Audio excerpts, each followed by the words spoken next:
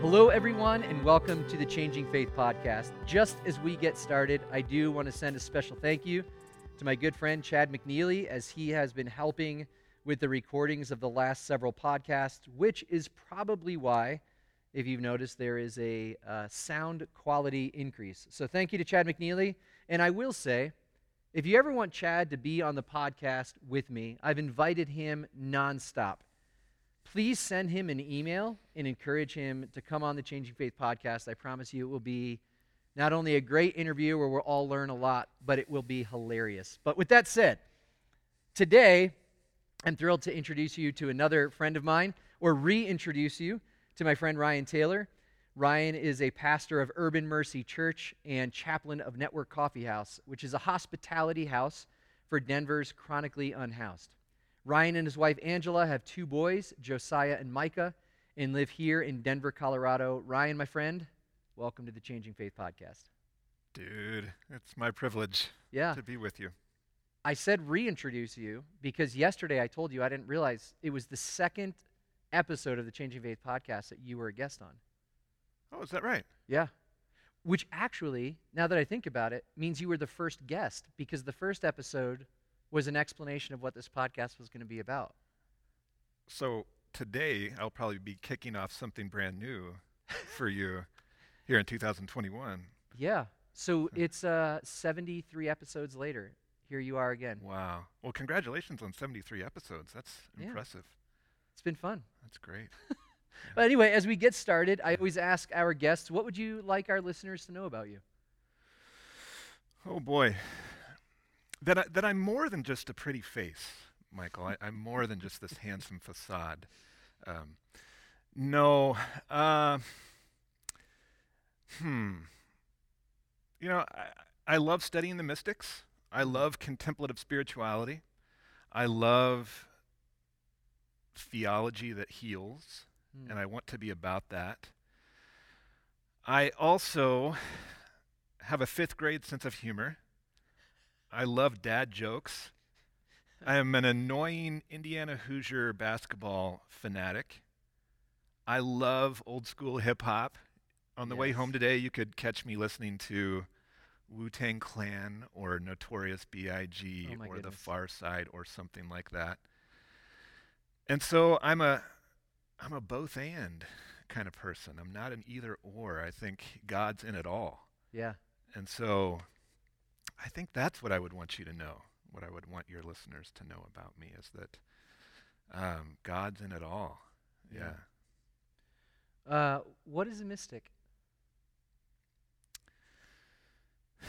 Man, that's a good question. And I think you can get a different answer from, depending on who you ask, you're going to get a different response as to what a mystic is. But I believe it's somebody who's spiritually attuned, who pays attention, and who is aware that the presence of God is available to us in the here and now. And so keep your antenna up, keep your eyes open, keep your ears open, because the presence of God is unlimited. So it doesn't matter what the circumstance, what the person, who the person is, or what the graffiti looks like, or the element of nature. The mystic is going to be looking out for God's presence everywhere they look. Yeah. I think that's how I would respond to that. Interesting. And what draws you to that? What draws you to the mystics? Hope. I think we need hope, especially here in light of the last couple of weeks, in light of the last 5 years. We need to be drawn towards God's presence, the redemptive presence all around us. And so I want to be trained in that way. I want to follow those who see that redemptive presence in unlikely places. Yeah, I need the hope, man. Don't we all? Yeah. Yeah. Well, your book dabbles in this a little bit, or maybe a lot of it. You wrote a book titled Awkward Spirituality, which I love the title. And I'm curious, what led you to write a book? It's not an easy thing to sit down and just start taking these thoughts that have been within you, putting them on paper. There's someone who talks about writing is easy. It's manifesting drops of blood from your forehead to drip onto the page. But I'm curious, what led you to undertake this project? Well, yeah, I've been a Christian from the cradle, a Christian my entire life, and uh, people that are our age, we've been a part of quite a turning in Christian spirituality, quite a turning in society. And during pivotal seasons, during crucial seasons of my life, there have been authors that have shaped my trajectory Mm. and have offered me that hope and direction that have shaped me to become who I am now. And so I just, it's kind of been a dream of mine. I thought if I could offer that someday, if I could offer a little window into some sense of liberation for somebody, then I would love to do that Yeah. because of what authors have done for me. And then this particular book, I mean, throughout my history in the church, I think I see people running from awkwardness. I see people running the opposite direction from the feeling of powerlessness. But for me, that's been that experience of awkwardness, that experience of powerlessness. That's been the most fertile ground in my spirituality. Those have been, the flashbang moments of, the epiphany moments, or the most transformative moments have been when I've walked into spaces, relationships in which I am not in the driver's seat, and I Mm. don't feel like I'm in control. And in my work among those who experience poverty, marginalization, um, it's a lot of work where I just do not have answers. All I have is my companionship, and I feel this powerlessness. And but it's been such fertile ground in my experience of intimacy with God, Mm. and so that's why I wrote the book. Yeah. You mentioned right at the beginning of your response for people our age who've experienced a turning within not only our faith, but also in the world that we're living in. Then you mentioned some authors that you've read. So I'm curious, what brought you from, you grew up in Indiana. Hmm. We've talked about this in the past. We both grew up in a somewhat conservative evangelical world. What brought you from that place to the place that you occupy right now? Who are some of those authors? What are some of those experiences? Um, and I ask, maybe this would be helpful. I ask because I'm keenly aware that of um, my own tendency to be in the driver's seat. It feels really comfortable. I know it's going to happen. I know what the outcomes are. But something has led you to a place opposite of that. Hmm. Oh man, I mean, I could list off a bunch. The two, with the way you phrased the question, the two that comes to my mind first. The first would be Henry Nouwen Mm-hmm. and that arc, or maybe that downward arc that Henry talks about of him being a renowned professor of religion and at what Harvard and then Notre Dame, I believe, and then he was a renowned Catholic priest, and so he was being widely read and sought after as a speaker and as a scholar. And then he has a transition in life, and he takes this position in one of the L'Arche programs in Canada, I believe, in which he's now a chaplain among mentally disadvantaged folks and people that do not know of his books, that could care less about his renowned articulate speaking ability. He's just sort of this irrelevant nobody. And so then that brings him into a different space with people and with God. And so that downward trajectory of Henry Nouwen and the richness that came out of that drew me in. And I would consider him a mystic. So he had a huge influence on me. And his writing was so simple, too. Yeah. It was so accessible. It was these beautiful ideas, but in a way that I feel like just about anybody could access them and receive them. So I loved Father Henry, and then back around 2000-ish is when a guy that you and I both love, Brian McLaren, started Yeah. becoming more and more known in I guess you'd call it progressive Christian circles, whatever they called that back then, the emerging church, I The guess. emergent movement, yeah, Yeah, something like that. yeah. But Brian really was accessible for me as well and helped put my feet underneath me again in terms of bringing the ancient version of the church into the present moment and being informed by that. And so Brian was a guy who I believe has been very informed by the saints and the mystics of old and saying, this is very relevant for the moment, for Yeah. the time, and caring for the earth, caring for the other. Brian brought all that stuff to my consciousness, and Yeah. so yeah, those two white dudes I'd have to name first in my story. Yeah. Yeah. And I love that you mentioned in talking about Brian the reflection on the ancient, because a lot of well, in both of those writers, and in a lot of, you talk about the mystics, um, it really is ancient. It's not this new thing that's happening.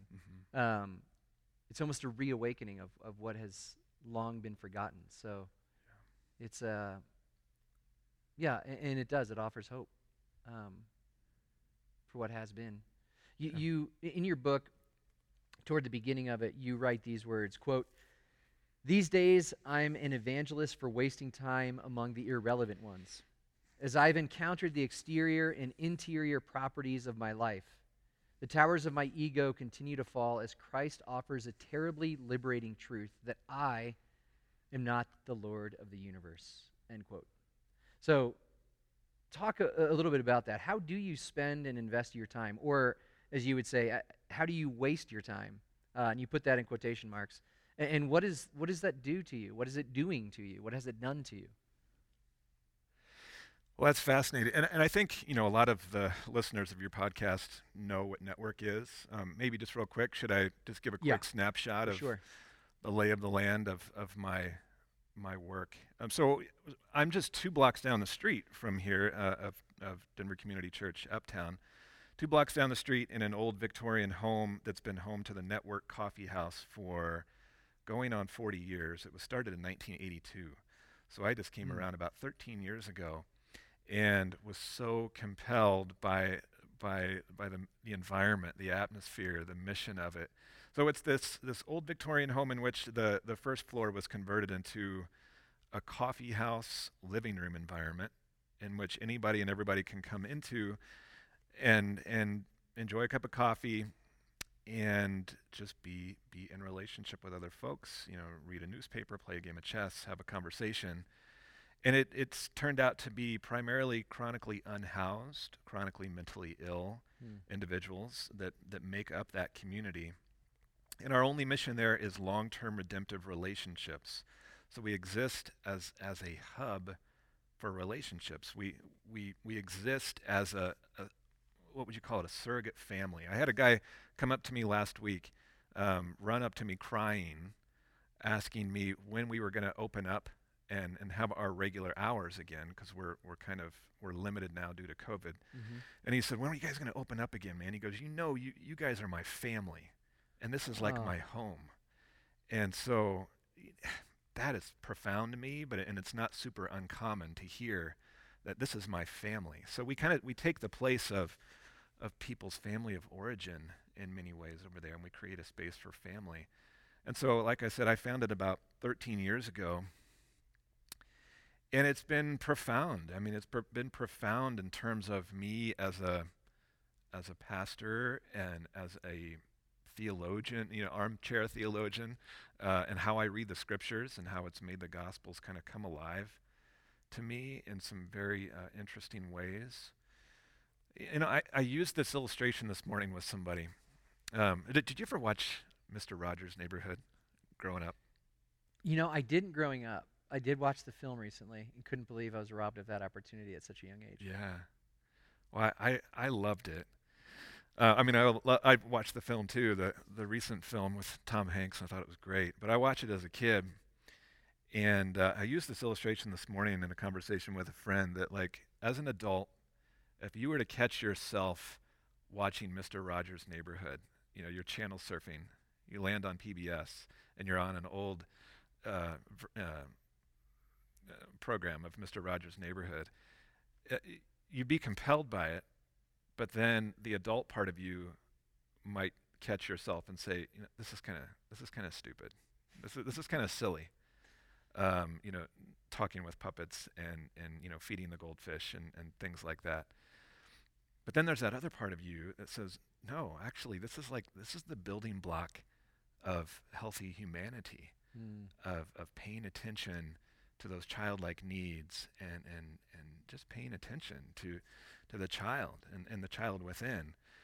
And I thought that's kind of network. That's the challenge of network. Mm. Um, because still, like I said, I've been hanging out there for about 13 years, and I still have these moments where I go, this is sort of beneath me. Or what am I doing wasting my time Mm. here with these folks? As if I have something more important to do, as Yeah. if there's a more important conversation or something more productive to do with my time. And I go, really, Ryan? Like, that's you're still doing that? Like, there's something more productive than just sitting down and paying attention and receiving and giving, having this experience of mutuality with this precious soul in front of you. And so, what does it do for me these days, man? It still is that experience and that encounter that keeps my feet on the ground, Mm. that offers me humility and this intimate exchange with Christ through some of his most simple, sometimes traumatized and abandoned children. Mm. There's nothing like it for me. And it does just draw me. It forces me to interrogate my own belief. If I'm going to say I believe this, then I want there to be this congruence between what I say I believe and what my lifestyle appears. How my lifestyle manifests itself out of those beliefs. So it's like a daily interrogation of, are you going to be congruent Yeah. with the Christ that you say you follow today? And are you going to be humble enough to come down out of the heights of yourself and just waste time, Yeah. in that way? Yeah. When I read that, one of the things I was struck by is not just how you wrote it and you choosing the phrase wasting time, but I know this question surfaces in me at times, and I'm sure even for some who are listening, of, okay, it's great to spend time, but what about the real pressing needs that some of these individuals have? And so you talk about, it might even be the first chapter, like, I'm not here to fix you. But what would you say to someone like me who looks at that and goes, man, like I used to say years ago, we got to get solution side. That was I wouldn't even dive deep enough into the problem to understand what a real lasting solution would be. I just wanted to really move through the problem and past it to get to a solution. But what would you say to someone like me who would say that and says it really from a place of genuine concern? Um, what what goes through your mind with that? Of, I'm not here to fix you, or I'm here to waste time among the irrelevant, Mhm. to someone like me. Well, we need people that are movers and shakers, that want to get stuff done, that want to see people who are stuck in poverty and that are continuing to layer on the trauma in their life. We need innovative, creative, brilliant minds to tackle that stuff. And at the same time, I would say, while that initiative requires a lot of you, it doesn't require that space of awkwardness and vulnerability. You don't actually get down into the mire of mutuality Yeah. when you're constantly trying to fix something. That And feels so good to not to not be there, right? To not be in that mire. yes, Yeah. yeah, yeah. I don't want to be in that spot because I want to be in a place of competence, and I want to feel like I'm accomplishing something. Damn it! Exactly. I Yeah. think at the end of the day, that's what rolls through my mind. What was accomplished today? Hmm. How productive was I? Oh man, I just had these goofy conversations with like four people, and and it feels and we did not change the shape of we didn't fix anything. But what did it mean to those four people to be humanized and dignified Hmm. in a way that they hadn't been in weeks or months or perhaps their entire life? Wow. So this place of mutuality, this place of like an exchange of tenderness and vulnerability, any path of rehabilitation starts right there, because so many of the people we are working with are experiencing severe detachment, severely cut off from family, severely cut off, and sometimes from their own reality. Hmm. And so what they're longing for, what the first question is, what does it look like to offer a sense of attachment through the simplicity of relationship, and the simplicity of maybe some eye contact, maybe the exchange of a name, maybe the exchange of the strategy of the Broncos offense, or lack thereof, should we say, um, Yeah. in their game a couple of weeks ago. All that, like to you and I, that's water under the bridge, Yeah. but it could be the the the beginnings of a friendship Yeah. that could be the most valuable thing in that person's life. Hmm. And so we got to keep breaking it back down, to that sort of childlike desire, that childlike longing to say, see me, Yeah. know me, connect with me, and then will you remember my name tomorrow when I come back in the door? Hmm. Oh wow, now we've got something. We've got a connection, Yes. and uh, I don't know. When I read the Jesus of the Gospels, that seems like something Yeah. He Jesus would wasted be a on lot of about. time, didn't he? He wasted a ton of time with knuckleheads. Yeah, yeah, with goofballs. He might Yeah. have been one himself. It strikes me when you say that. Um, growing up in a privileged situation as a kid, I was still a kid in my context in our youth group that I can't prove it, but I'm pretty sure like the youth interns in our church had like there was almost a silent competition of who's going to save Michael Hidalgo. Sure. And I remember one specifically. I There's was. still that competition within your peers here in the city. Is that why you're here? Yeah, that's That's why I'm why. here today. Oh, okay. Yeah. That's good to know. Sorry, I didn't mean to interrupt But you. there was one lunch in particular where I can't even remember what this individual said to me, and I was probably a freshman or sophomore in high school, but it made my antenna go up, and I said to him, "Who sent you here to have lunch with me?" And it became in that moment incredibly clear that they were there to fix me, Mm, there to save me, and it made me so angry. And so yeah. even just hearing you say that, I'm like, oh my gosh, am I doing this to other people? Yeah. How do I do this to other people? And when? Oh, that's a great challenge. Oh, Yeah. we walk into so many relationships with an agenda, Yeah. and we walk into every relationship with our insecurities. Yeah. Yeah. Yeah. So what's it look like to kind of clear the room of that ego? And you can't do it entirely, but No. to see the person in front of you as somebody who's longing for connection and relationship and a smile or a hug, or Yeah. to talk about the Broncos. Yeah. Just be seen, as you said. Yeah. You have a story in the book that was actually my favorite, and you talk about being seen, and it's about you going for a run, and then I can't even remember what album you said you were listening to in your headphones, but you Kendrick heard Lamar. Kendrick Lamar. There it is. Yeah. So you hear something, you stop the music, and you encounter a dove, and you have an experience, which I'll let you talk about. But then when you get home, one of your sons, as you're journaling about this or drawing this, I can't remember what you were doing, says, "Oh, Dad must have seen God in that bird." And then you write, which I love, you said, "I would have rephrased that by saying, I was seen by God in that bird." And I'd love Hmm. for you to tell our listeners about that story. And what do you mean by like being seen by God through a bird. Hmm. Yes, well, the story starts from a moment of severe despair. Hmm. It was a very difficult season of life, and I think in the book I start the story off by talking about how it was like April. I believe it was April. And this was probably five years ago or so, and just from the beginning of that new year to April, our front window our front window of the network had been broken twice, had been busted twice, and then a back window had been busted once.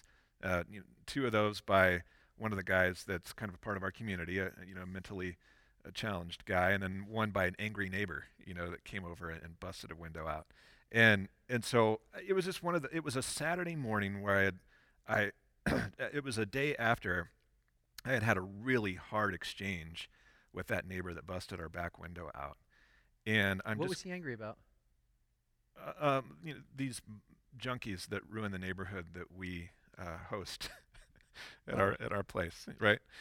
Um, yeah, and so it was in the thick of all that, and I'm just flirting with severe despair, and I'm questioning like, do I really want to be doing this? And I'm powerless. I feel so powerless to do anything about it. You ever have just one of those where the fog is so thick with despair that you can't hardly lift your own head up, yeah. sort of mornings. And so I was just going to be a burden on my family that morning if I was in the living room. And so I decided, excuse me, the best thing for me to do would be to go for a run, go for a hard run. So go change clothes, do a quick stretch, put the earbuds in, and yeah, it happened to be Kendrick Lamar's latest album at that time, and which was appropriate, very appropriate for me.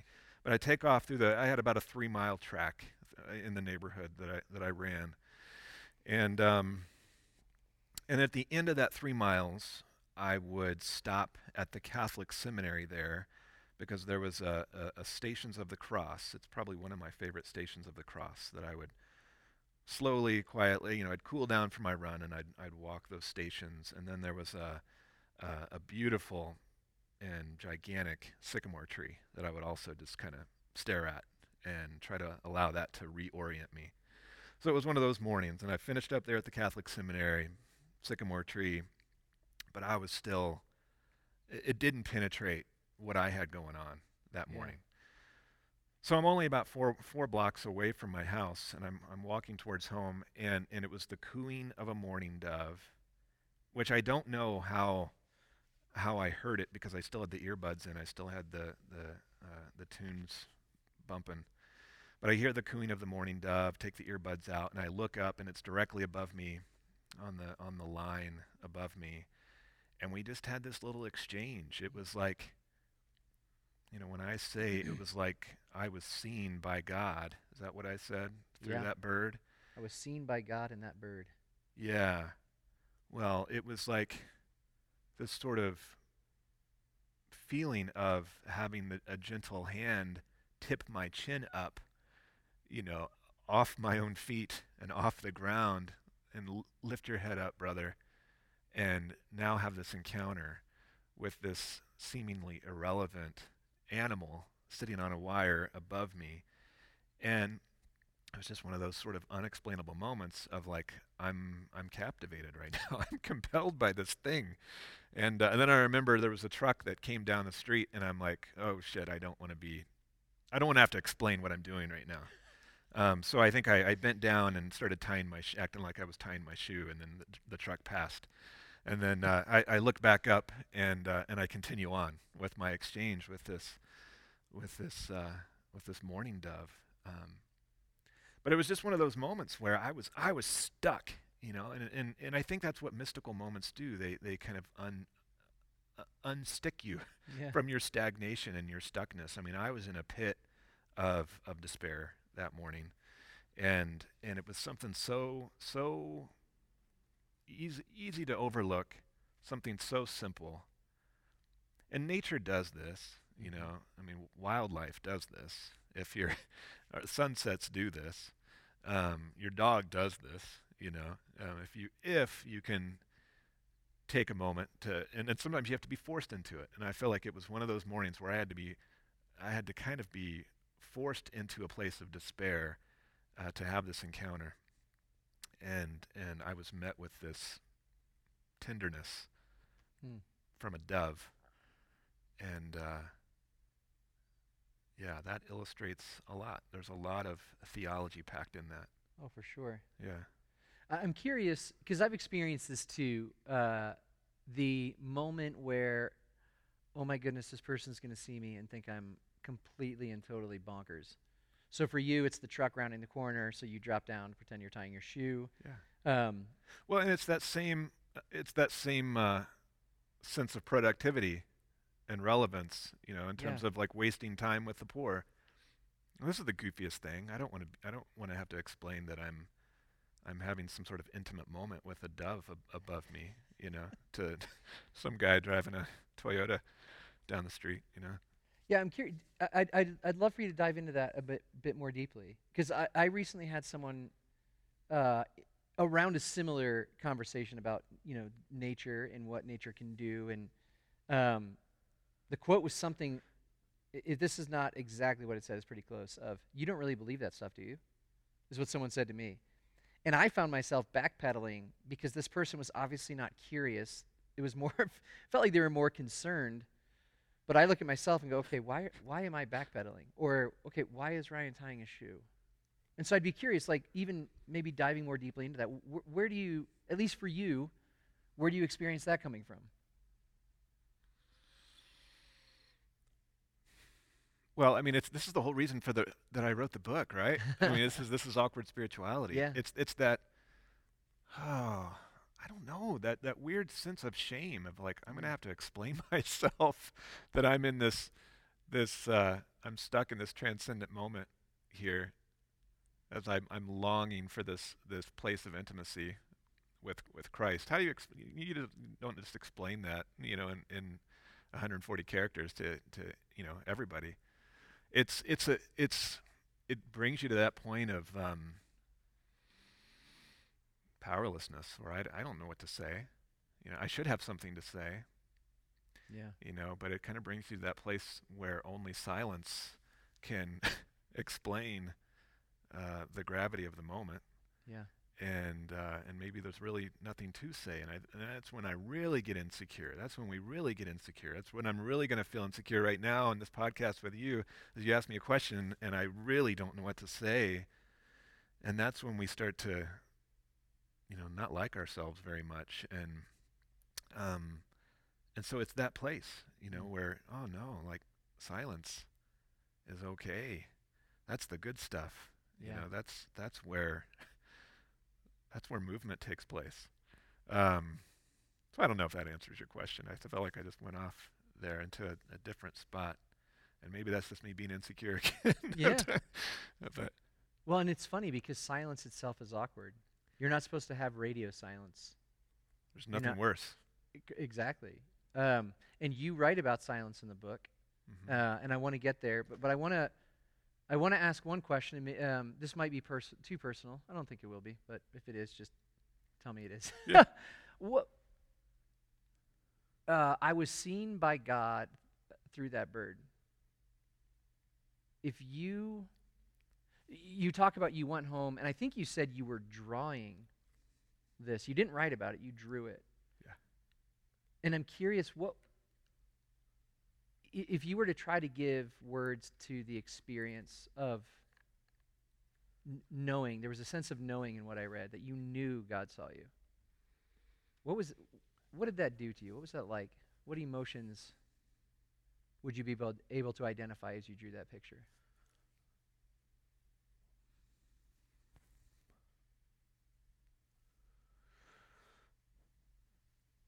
Well, there again. So I'm not just writing down a bunch of words. I'm sketching out the scene on a notepad, and so it's like I don't have words yet to articulate the energy that I'm experiencing in this moment.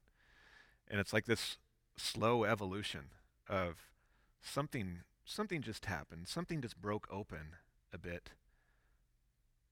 and I'm compelled. It feels like the best I can do right now is maybe to try to sketch the scene of that of the bird, the wire, just the very ordinary electric pole, the corner of a roof, of a house there next to it.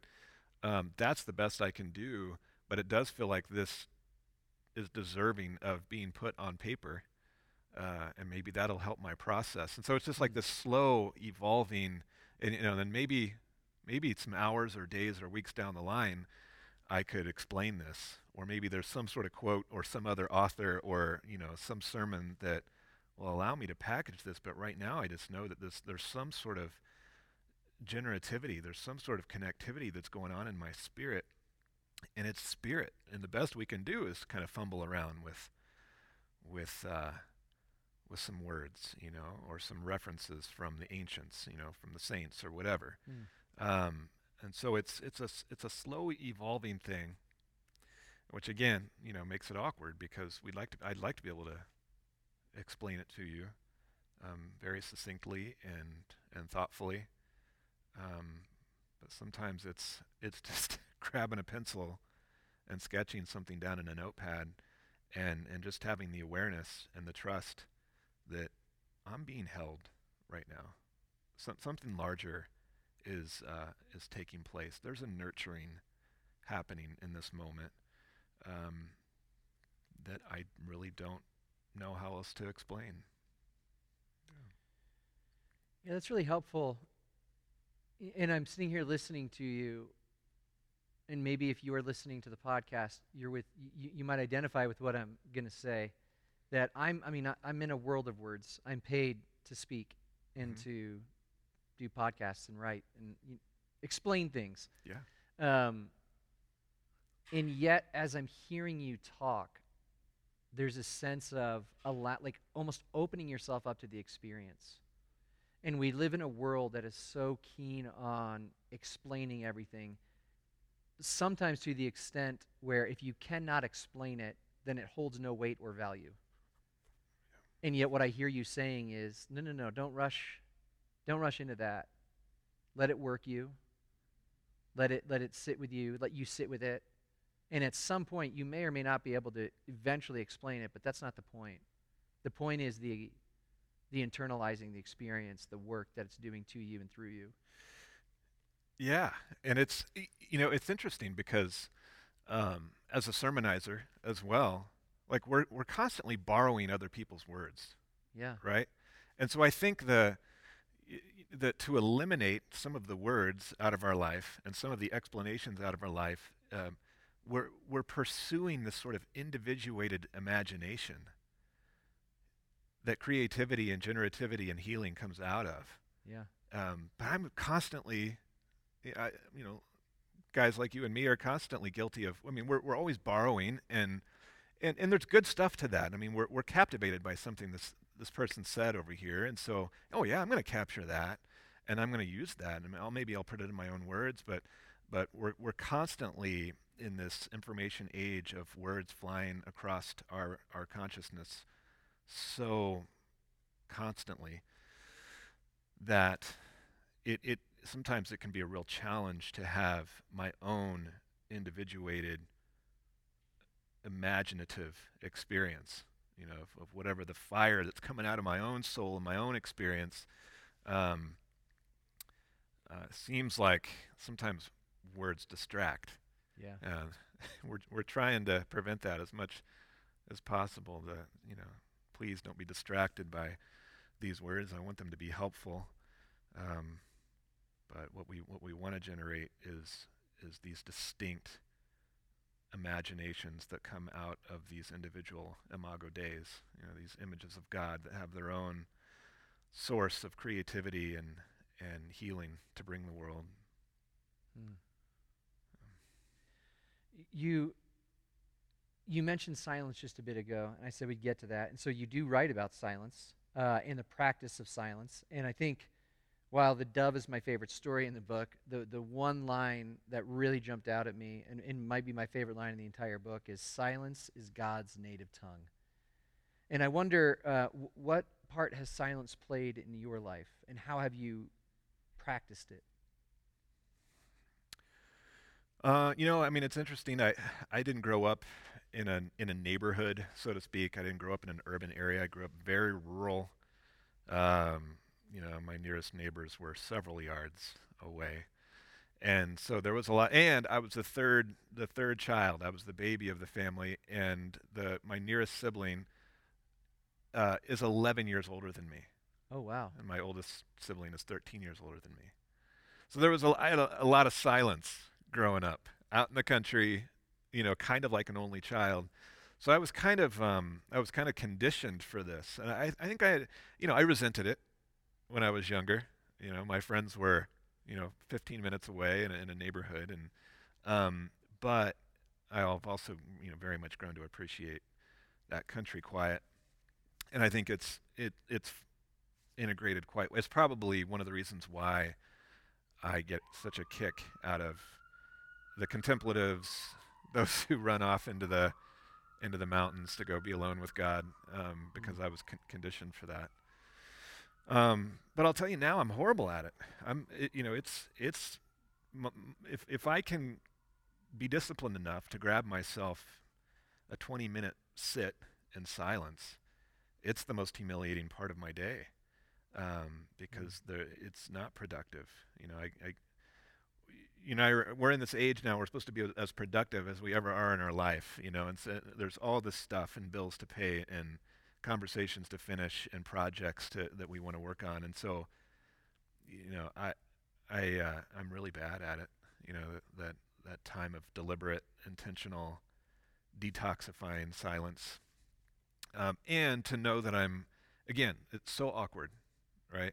And so to bust myself in that awkwardness and in that, oh, this is awful. Uh, I'd rather be anywhere else. I'd rather be doing anything else than this right now. And then it's like, this is probably the invitation then, Yeah. right? Yeah. This is probably exactly where I need to be. Nowhere else, right here, uh, pursuing this endeavor. Yeah. And so, yeah, I talk a good talk, and that's what it's all about. But it's such a challenge to eliminate words, eliminate information, eliminate entertainment, and just kind of clean the lens, Mm. uh, so that we can see, Yeah. so that we can have those moments with the doves or with the person at network or whatever it might be, because those just don't happen when we're constantly, talking on the agenda of the next project. Yeah. So I was reminded when you used the word productive that I think, if I'm remembering rightly, it's Jacques Ellul in his book, The Technological Society, pointed out that words like productive, efficient, and now he didn't write this, but I imagine today he would write words like connecting, processing. That productive and efficient were never words used to describe human beings until after the Industrial Revolution, when those words were adopted by humans but were initially used to describe machines. And we think about connecting or I want to process. These are words that were originally used for computers, yes, and now we're adopting them to describe what we do. yeah, And I'm wondering, is there something about living more as a fully human being that silence offers to us? yeah, I think so. But even as you're talking, I'm thinking about sort of the wellness kick, and sort of the Instagram wellness phenomenon, and even, I'm not familiar with that. What? well, I mean, just being more fit, Oh, okay, yeah. practicing self care. That's all this stuff is like it's still something that we're selling. And I'm putting out there on Instagram. Commodifying it, I'm yeah. commodifying. You're totally commodifying it, and so to really capture it, means that I kind of am not going to care, if you give me props for it or not, or a thumbs up on social media. What was your question? Does silence help us move or live more fully human lives? Oh man, that's a good question. Because, like you're saying, it's not productive. You cannot measure. Well, I'll speak for myself. I've never in the moments when I do engage silence, I've never been done and been like, man, that was a good silence. You know what I mean? I just Like, kicked the ass of that yeah, silent I time. destroyed it. Yeah. And there's nothing I can point to and say, I accomplished this over the last 5, 10, 20, 30 minutes, whatever it is. Or if I take a day of solitude, man, I'm coming back with all this stuff. Oh, dude, that is such a good question. Does silence make us more human? Is that how you said it? Yeah. Yeah. Otherwise, I'm just like, how am I measuring up, dude? Am I superior or am I inferior? And that's oftentimes when I get done with a deliberate time of silence, those things dissolve, at least partially. Yeah. Oh my goodness, the frenetic pace, that frenetic metronome of tick, tick, tick, tick, am I superior, inferior? How do I measure up? Am I being productive? Dude, silence is that leveling the playing, it's that leveling practice. Yeah. Humanizing practice. It is. That's beautifully said. It's a humanizing practice. Because we dehumanize one another when we're constantly competing and commodifying. Yeah. Oh, that's beautiful. Years ago, I led a retreat, and I had this idea that I thought would be really good. It backfired. um, I didn't let anyone in the group know that what I was going to do was read the gospel portion of Scripture for that day, and then I took a cue from actually something I learned from Father Richard Rohr, where I just said, we're going to sit with this for 20 minutes. And it was silent. So when I was done, when we were done, the bell went off, and I said, well, how was that for everyone? And the first person who responded said, if that had gone on for 30 more seconds, I would have killed you. And everyone laughed, and she looked at me, and I saw, when I looked back, I mean, she was furious, and she said, I'm not kidding. I would have killed you. And then everyone stopped laughing, and it was like this, oh my goodness. And I had this moment of, well, first, really should have thought through what we were doing and probably given some heads up to it.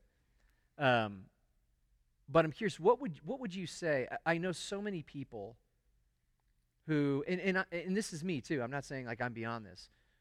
Silence is such a deep struggle.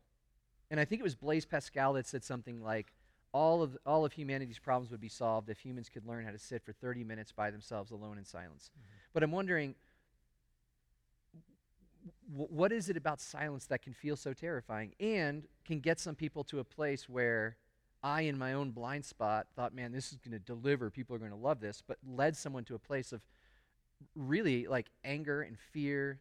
What would you say to those maybe who are listening, and even to me who struggles with this, who feel that way with regard to the idea of silence? Yeah, that's interesting. It makes me think of a question that I asked. Do you know Cynthia Bourgeault? I've not met her, but I know she is. Yeah, for sure, Wisdom Jesus is one of the books that she authored. She's one of the faculty members of the Living School for Action and Contemplation down in Albuquerque. And 2 or 3 years ago, maybe more, we started trying to practice 3 minutes of silence during the middle of our network shift.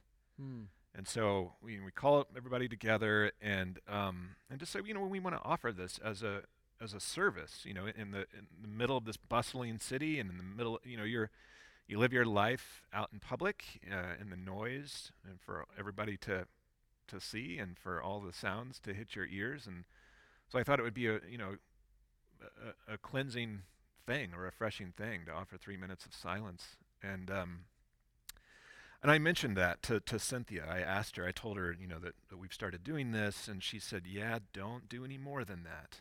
Wow. I would be careful.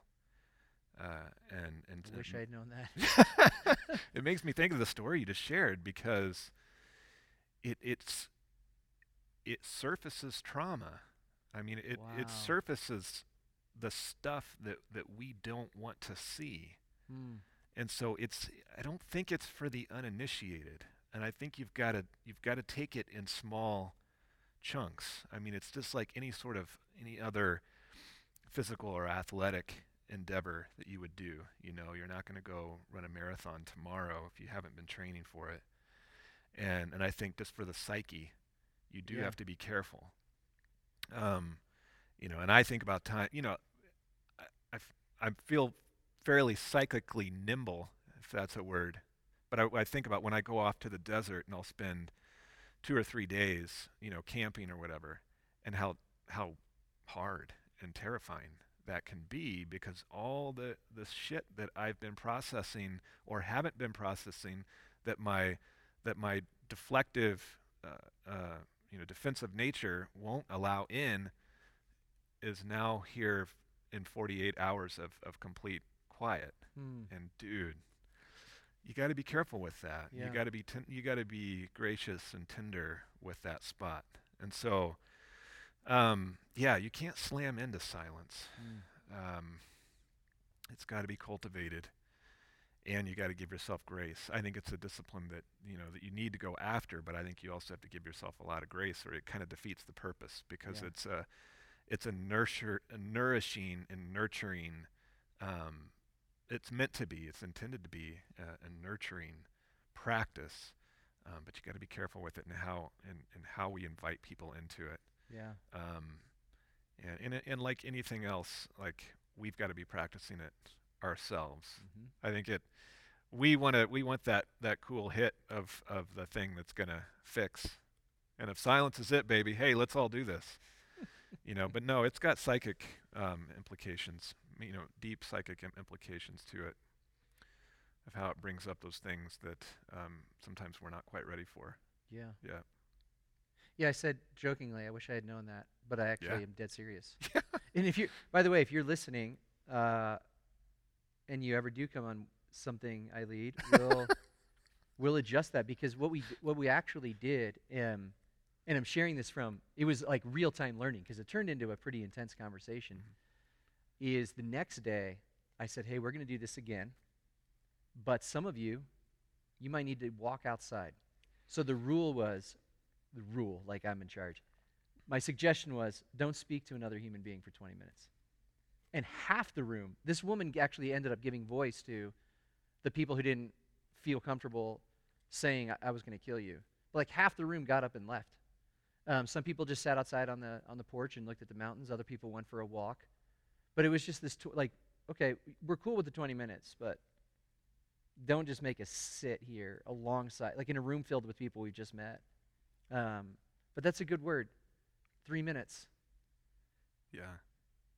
Yeah, and it has its place. Yeah. I also think it's super awkward to lead others in that, because you're constantly, or at least I am, like, self-conscious of, like, how they're processing it, how they're perceiving it, Yes. because Are I'm they not in. peeking? Are they looking at me? Yeah, yeah. Everybody, raise your hand and step forward. Yeah, but well, I'm not in. It goes back to the idea of, I, I'm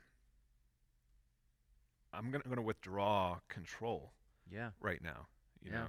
If you're used to being in control of the room and leading discussions and preaching the sermon, and you say, I'm going to actually withdraw myself from that, and I'm going to ask you to do the same. And we're here, and mutually, we're going to engage this silence together. Woo. Yeah. Yeah, it takes some development, some build up to get to that Yeah. point, to be ready for it. Yeah.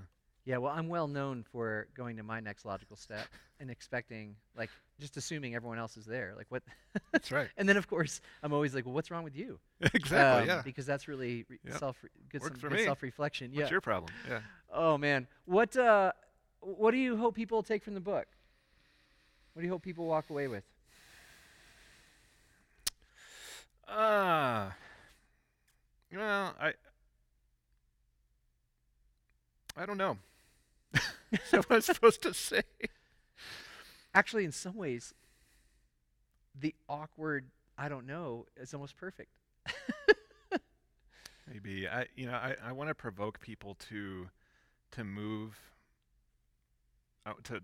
to move towards the heart of God. and which means pay attention to your own heart and Mm. your own longings. And you're in a place of just assume that you're in a place of self-protection right now. So if this writing, if this book, if this project could allure you to stepping a little bit beyond that self-protected self, to put your guard down a little bit more, Mm. to experience the awkward and then not run from it, but know, oh, if I'm feeling uncomfortable, if I'm feeling powerless, and I'm especially speaking to the white, educated, middle class, evangelical, post-evangelical person here. Mm-hmm. Okay, so I'm kind of assuming that that's my audience, and I'm inviting you, I'm hoping to provoke you into moving a little bit further into that unguarded, unvarnished, unself-protected space where God dwells. Yeah. Yeah, man, that's well, and I can say as a reflection back to you, and not just because we're recording, and even for those listening, that's how I felt reading it. Because I know in ways that are even unknown to myself, all the guardrails I've put up to keep myself comfortable, if I'm honest. And this book was like, but what I appreciate about it, and I've appreciated about you, and I actually went back and looked at the notes from our the first pod, or the first, you being the first guest, is I talked about that you have a way of inviting people where it doesn't feel threatening, but it's definitely challenging. Hmm.